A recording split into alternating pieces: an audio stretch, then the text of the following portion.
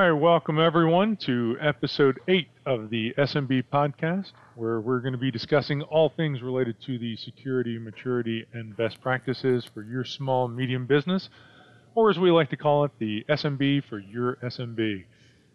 I'm your co-host, Mark Gibson, alongside my friend and business partner, Mike Almeida. Mike, how are things today, buddy? You know what, Mark? I'm doing all right, but I wouldn't be lying if I said I've had better days.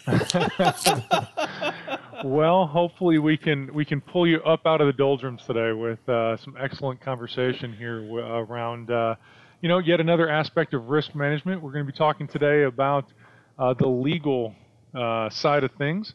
Along with us, we have another good friend of ours and legal mind extraordinaire, Mike Berger. Mike, how are you today? Tell us a little bit about yourself and your group. Doing well. Good afternoon, Mark and Mike. Good to be here. Thanks for having me. So a little bit about myself and my law firm. I'll start with the team behind the operation. I'm with a law firm known as NC Planning.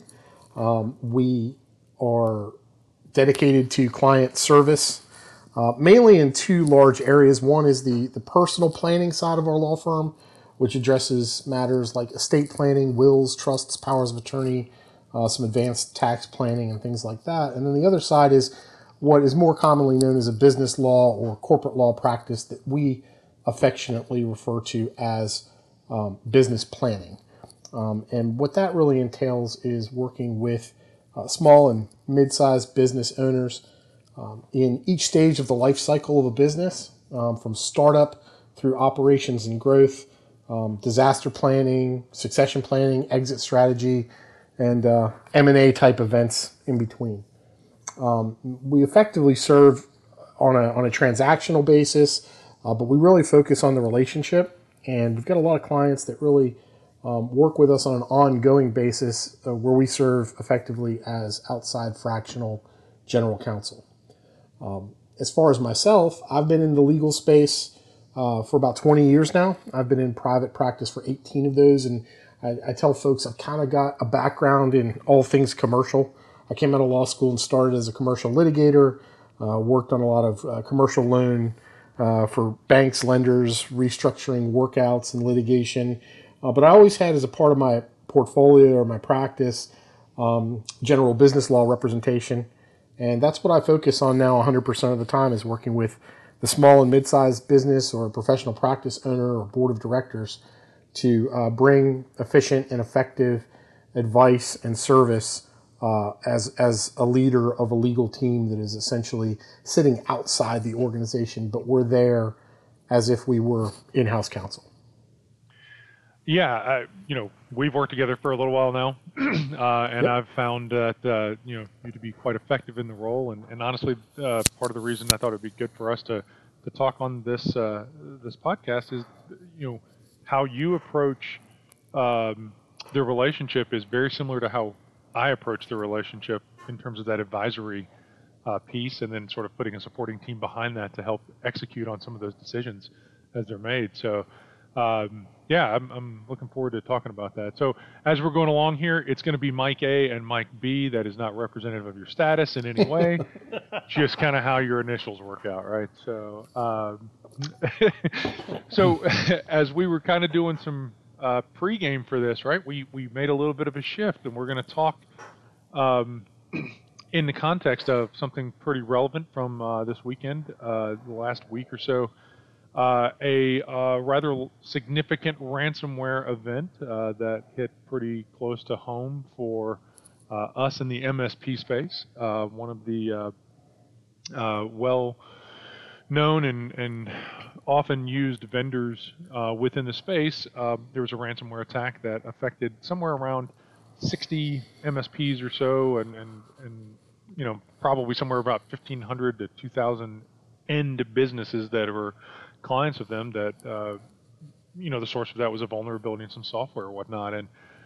And when you kind of are working through those events, and just to clarify, we weren't directly affected by that. So, knock on a little bit of wood there, but it certainly highlights the risks and the the potential vectors at which that you could be affected by those things. And so for us is we look at kind of navigating through something like that. There's certainly the technical side, which is hey, the cybersecurity itself, the protections that are in place, and potentially even recovery. Once those issues have been mitigated. But putting all of those aside, there's also something of a legal aspect to all of that, right? And in terms of, I'm sure as the dust settles for everything, there'll be a number of conversations around blame, as there always are. But I guess the formal word in your world, Mike, is not blame; it's liability, right? So That's right. Let's kind of talk about that a little bit, in terms of, because even for me as a provider, there's one set of considerations, but for any other kind of business who is, can potentially be impacted by that, they are obviously having disruptions to their services, to their That's clients right. as well. And yeah, go ahead. Yeah, I think it's a ripple effect. It's a disruption. It's an interruption in business operations regularly. These are some of the languages you will see in various business insurance contracts that business owners have, right? Like business interruption insurance and certain types of protection. Mark, you and I have talked before, and we talk to clients quite often about, hey, taking a look at your business insurance policies to see what type of data breach protection you may have, or having that conversation with your insurance agent or insurance company to see, is there a rider or an ancillary policy we can add to cover for these types of things and understand the risk. Unfortunately, I think as with most events in life, it takes sometimes until you get smacked in the face with it to then deal with it, right? And it's a question of, have you been proactive in kind of building your team, right? I think a business owner as a chief of everything officer, chief executive, president, whatever it might be, as being only as successful as they are at successfully delegating. And kind of what I mean by that is a leader of an organization, a business owner, part of their job is to understand their strengths, but also identify and understand their weaknesses and gap fill. Fill those places where you are not strongest with partners in the space, advisors, trusted resources, trusted providers who can sort of sit around a table with you, almost like a staff with you as the chief of their staff, or a council of advisors, as I've sometimes envisioned, probably, hearkening back to my fanboydom too much and, being a Star Wars and Lord of the Rings guy. But I think of it, though, as a really, the baseline of our role as fiduciaries for clients or for trusted advisors of clients, that we're going to be turned to in times of crisis, in times of question, in times of concern, to address a problem and help find and create and implement a solution. And I think that's across platform, right? Like whether we're talking about a law firm, a legal team that is in effect the legal department, and you hear these guys, you picture the CEO like, oh, send it down to legal, right? And then we're down there in the basement or wherever they keep us and we're working on stuff. But seriously, though, I mean, that's kind of the way I think it should work. The president, the CEO shouldn't be combing through insurance contracts to figure out if they have data protection. It's probably best reviewed by your legal team. And I also think the legal team should be working in conjunction with those other advisors. So what I talk to clients a lot about is, we at NC Planning are a relationship-based law firm. And we're here to be your legal team to support you, but we really focus on the relationship. That relationship goes two ways between us and the client, but then it also goes multi-direction because we really need to have a clear and open line of communication with the fractional outside chief information and technology officer, so that, God forbid, there is a data breach with your business and now you have concern about your liability to your employees, to your customers, to your vendors, right? The list goes on. Send it to legal, but legal is going to do what legal does, right? As we say, and my partners say this as probably as much as I do, we stay in our lane and we do what we do very well. But we are not shy about saying to our other partners around the table, can I get a consult with you? Can I get your perspective on this? Can I understand from your perspective what other things we should be considering. And I think that is imperative for a business in good times, right? As a regular cadence in the business, to be working with those folks in fractional roles, internal team, external team, but then certainly in times of crisis. Because I think by getting all those different perspectives, you're gathering data, you're gathering information, and you need all of that in order to make the best decision or best solution possible. Absolutely. Yeah, and that's a lot easier done, but well, as you mentioned, in good times, building that foundation so that when the bad times or the crisis times are there, everybody's kind of got a feel for each other as you're doing it at that point. That 100%. We refer to this most frequently as just the proactive approach, right? And it's an NC planning way for us to be a proactive advisor with our clients. But it's a proactive way that we run our business as well in working with our advisors, our team members. Get it set up in advance, build those relationships now. And number one, I think you're going to be more successful in mitigating risk and mitigating harm that could come down the road because you've assembled a team and you've asked for advice first and then acted. And number two, look, crisis befalls everyone. There's accidents, they happen. That's the whole purpose of insurance. Right. No accidents, no need for insurance, right? But if you've assembled the team and you know who to turn to and you're ready to roll, I think you're going to put a lid on that fire much more quickly, much more efficiently, less costly. And so I think there's nothing but upside in being proactive with assembling your team early and often. I gotta ask you a question really quick, Mike. Sure. I'm a big story guy, and you've been doing this for 2 decades, right? Yep. So I want you to tell our listeners, because I'm sure there's many small, medium-sized businesses, this might be new to them, thinking like, do I really need a legal team to help in my endeavors? What kind of challenges have you ever walked into a situation where you had a client or a new client or a prospect say, hey, I didn't do this before, can you help me? And they come to you with a big problem on their plate, and what does that look like? That's a great question. And I have to be cautious here because, as a lawyer, we carry with us a certain degree of confidentiality and responsibility. Of course. I believe Tom Cruise and the firm said something along the lines of, I'm very much like a ship with a cargo out there to sea, and I will never find a port, or something to that effect. I always like that analogy. It's like, yeah, that's kind of right. We carry a lot of cargo, and we never really get to tell anybody about it. Is the firm like your version of a superhero movie? Just checking. Like as an attorney? No. No.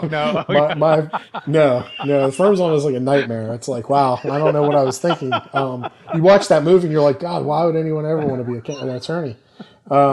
But hey, Tom Cruise, right? He's done something right over the years. There you go. Yeah. But I think what I can do here, Mike and Mark, and stay within the bounds of client confidences and not divulge anything that would identify anyone, is I think I can really categorize and make a generality, right? And I would categorize this as the proactive client versus the reactive client, right?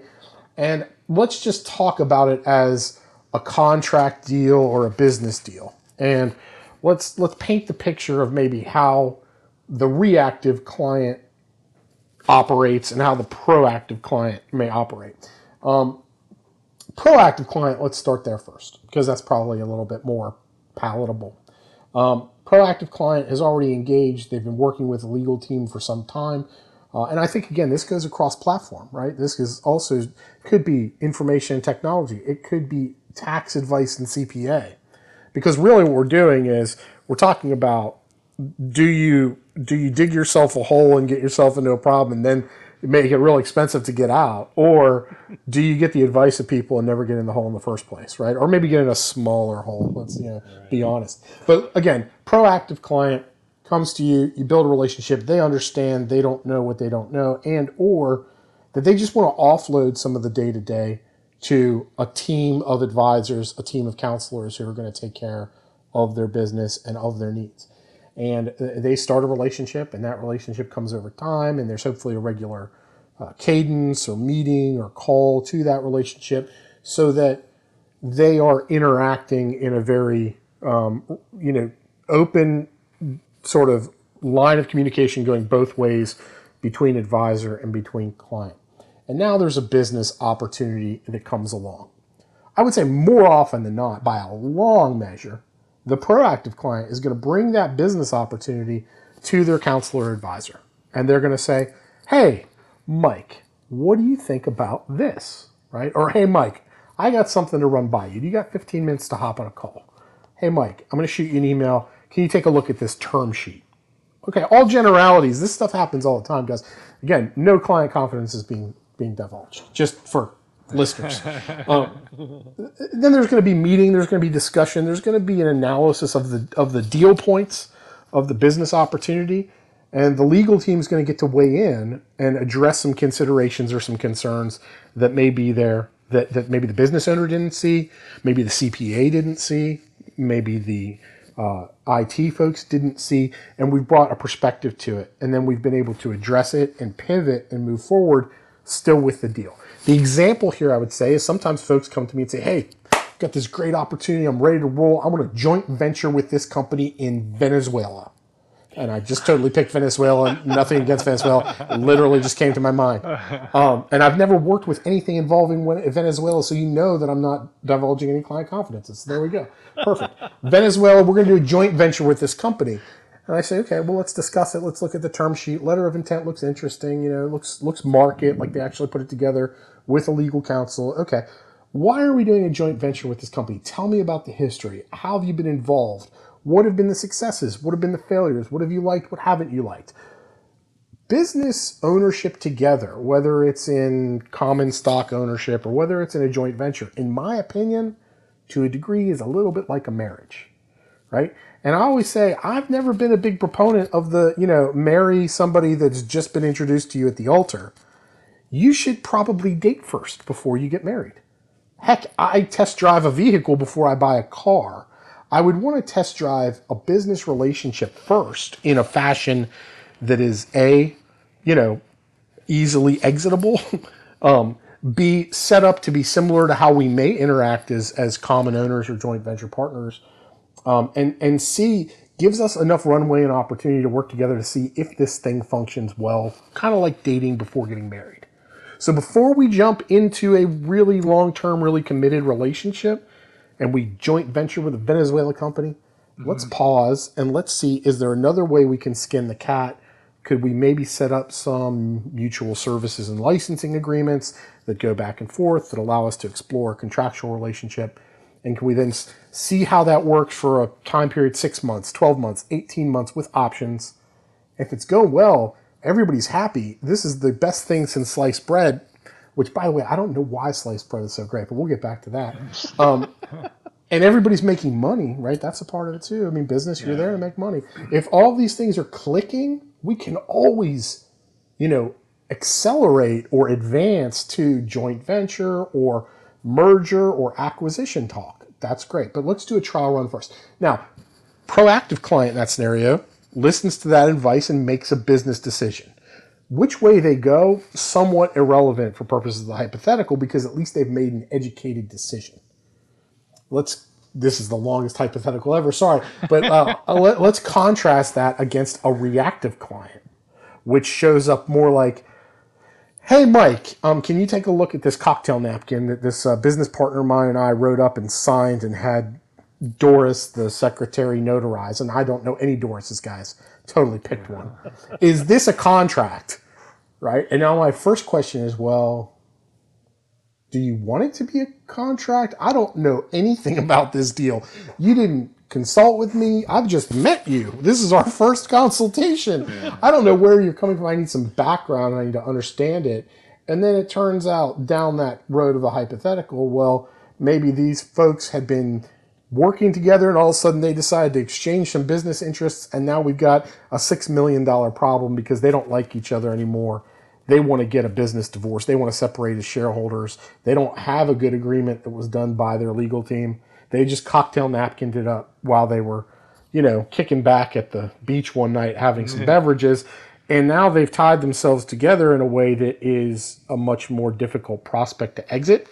They have different opinions. They're going in different directions. They're threatening lawsuits. We now have to engage a litigation counsel as well as forensic CPAs to figure out books.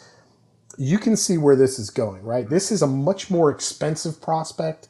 This is a much more time-consuming event.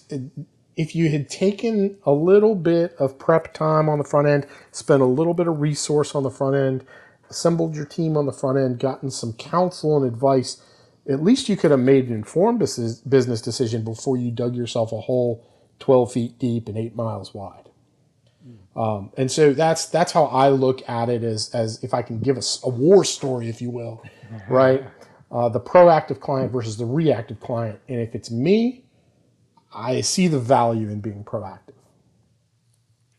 So, while we've got a little bit of time left here, let me switch topics on you. No problem. I wanted to definitely get your thoughts on, you mentioned, I think in your intro there, the process of business planning.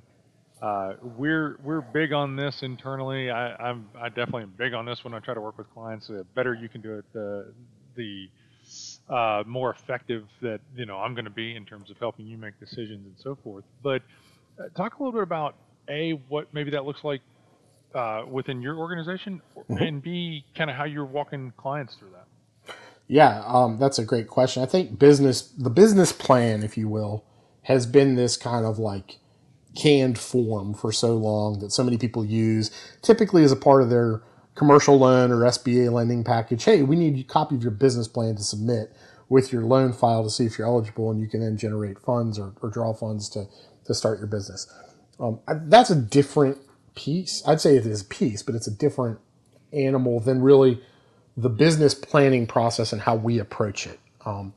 At NC Planning, our legal team is highly skilled and very devoted to being a proactive but responsive team that supports the business owner in the business planning process. And we believe fundamentally that business planning process is organic, right? For lack of a better word, it's organic, it's moving, it's always changing, and it should be something that is sort of consistently revisited and worked through and resolved. Maybe there's edits, maybe there's revisions, maybe we throw it out, we draft up a new one. But it's something that really, it's not just that business plan that you're submitting with the bank. It's a broader approach. That's a piece of it. But I would say fundamentally, build your business like a house. Make sure the foundation is solid. We refer to that as a corporate record review and cleanup, and I'm probably even jumping the gun there. It's first a question of how are you operating your business? Is it a sole proprietorship, or have you formed a legal entity, a limited liability company, a corporation around your business activities, so that you're insulating your business activities from your personal life and personal assets? Have you done that? If yes, great, let's take a look at it. If no, why? What was the sort of decision point or thought process behind just going the sole prop or sole proprietor route, as we say? And once we establish, okay, let's assume there was an LLC formed and, they did it online. I know there's stuff that can be done online, and you don't have to be a lawyer to form an LLC, but, you don't have to be a mechanic to change your oil either. And I would never change my own oil. I'd make a mess and the car would not ever work right again. That being said, I understand startups and keeping it lean and mean, and some folks may start their own LLC online, and that's wonderful. But when you reach a point and you're operating, one of the services that can be provided to you by a legal team is to do a corporate record review and cleanup. Look at how it was done. Make sure the foundation's solid, and if not, guess what? It may be broken. We can fix it. Okay, we can help. We can get you back on track and solidify that foundation. When you're operating, you're probably not just looking at the corporate structure as it was formed, but you should probably also think through what's the corporate structure going to look like for longer term. Let's start talking about 12-month goals, 3-year goals, 5-year goals. What are our objectives and how do we achieve them? And then we may back into corporate restructuring from there. Also, part of the business planning sort of suite of services that we work with quite regularly is planning for those instances of disaster, those things you don't want to think about.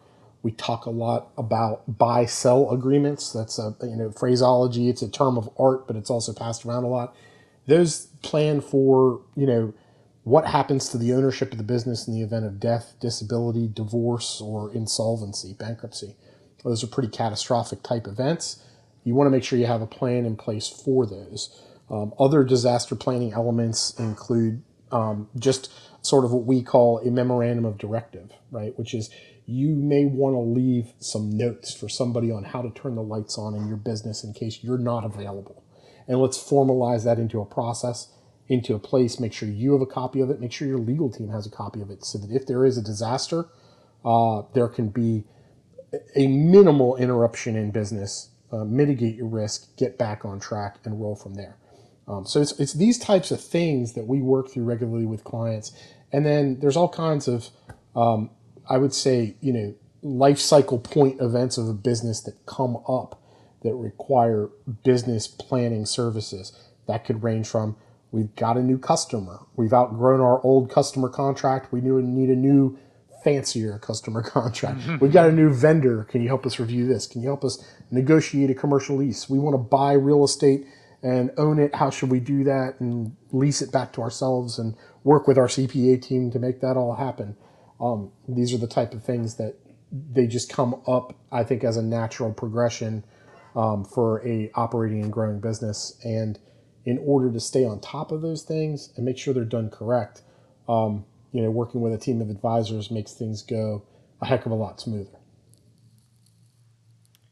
Awesome. So as we close up for today, just some final thoughts. I guess I'll start with Mark. Biggest takeaways from what we heard Mike talk about today. Yeah. Small business, it's fraught with threats to success, right? There's 101 ways to fail. It sounds like maybe a book or something, but and those are just, if you sit down and think about it for 5 minutes, being an entrepreneur, working in a small business, it's not for the faint of heart. And I think that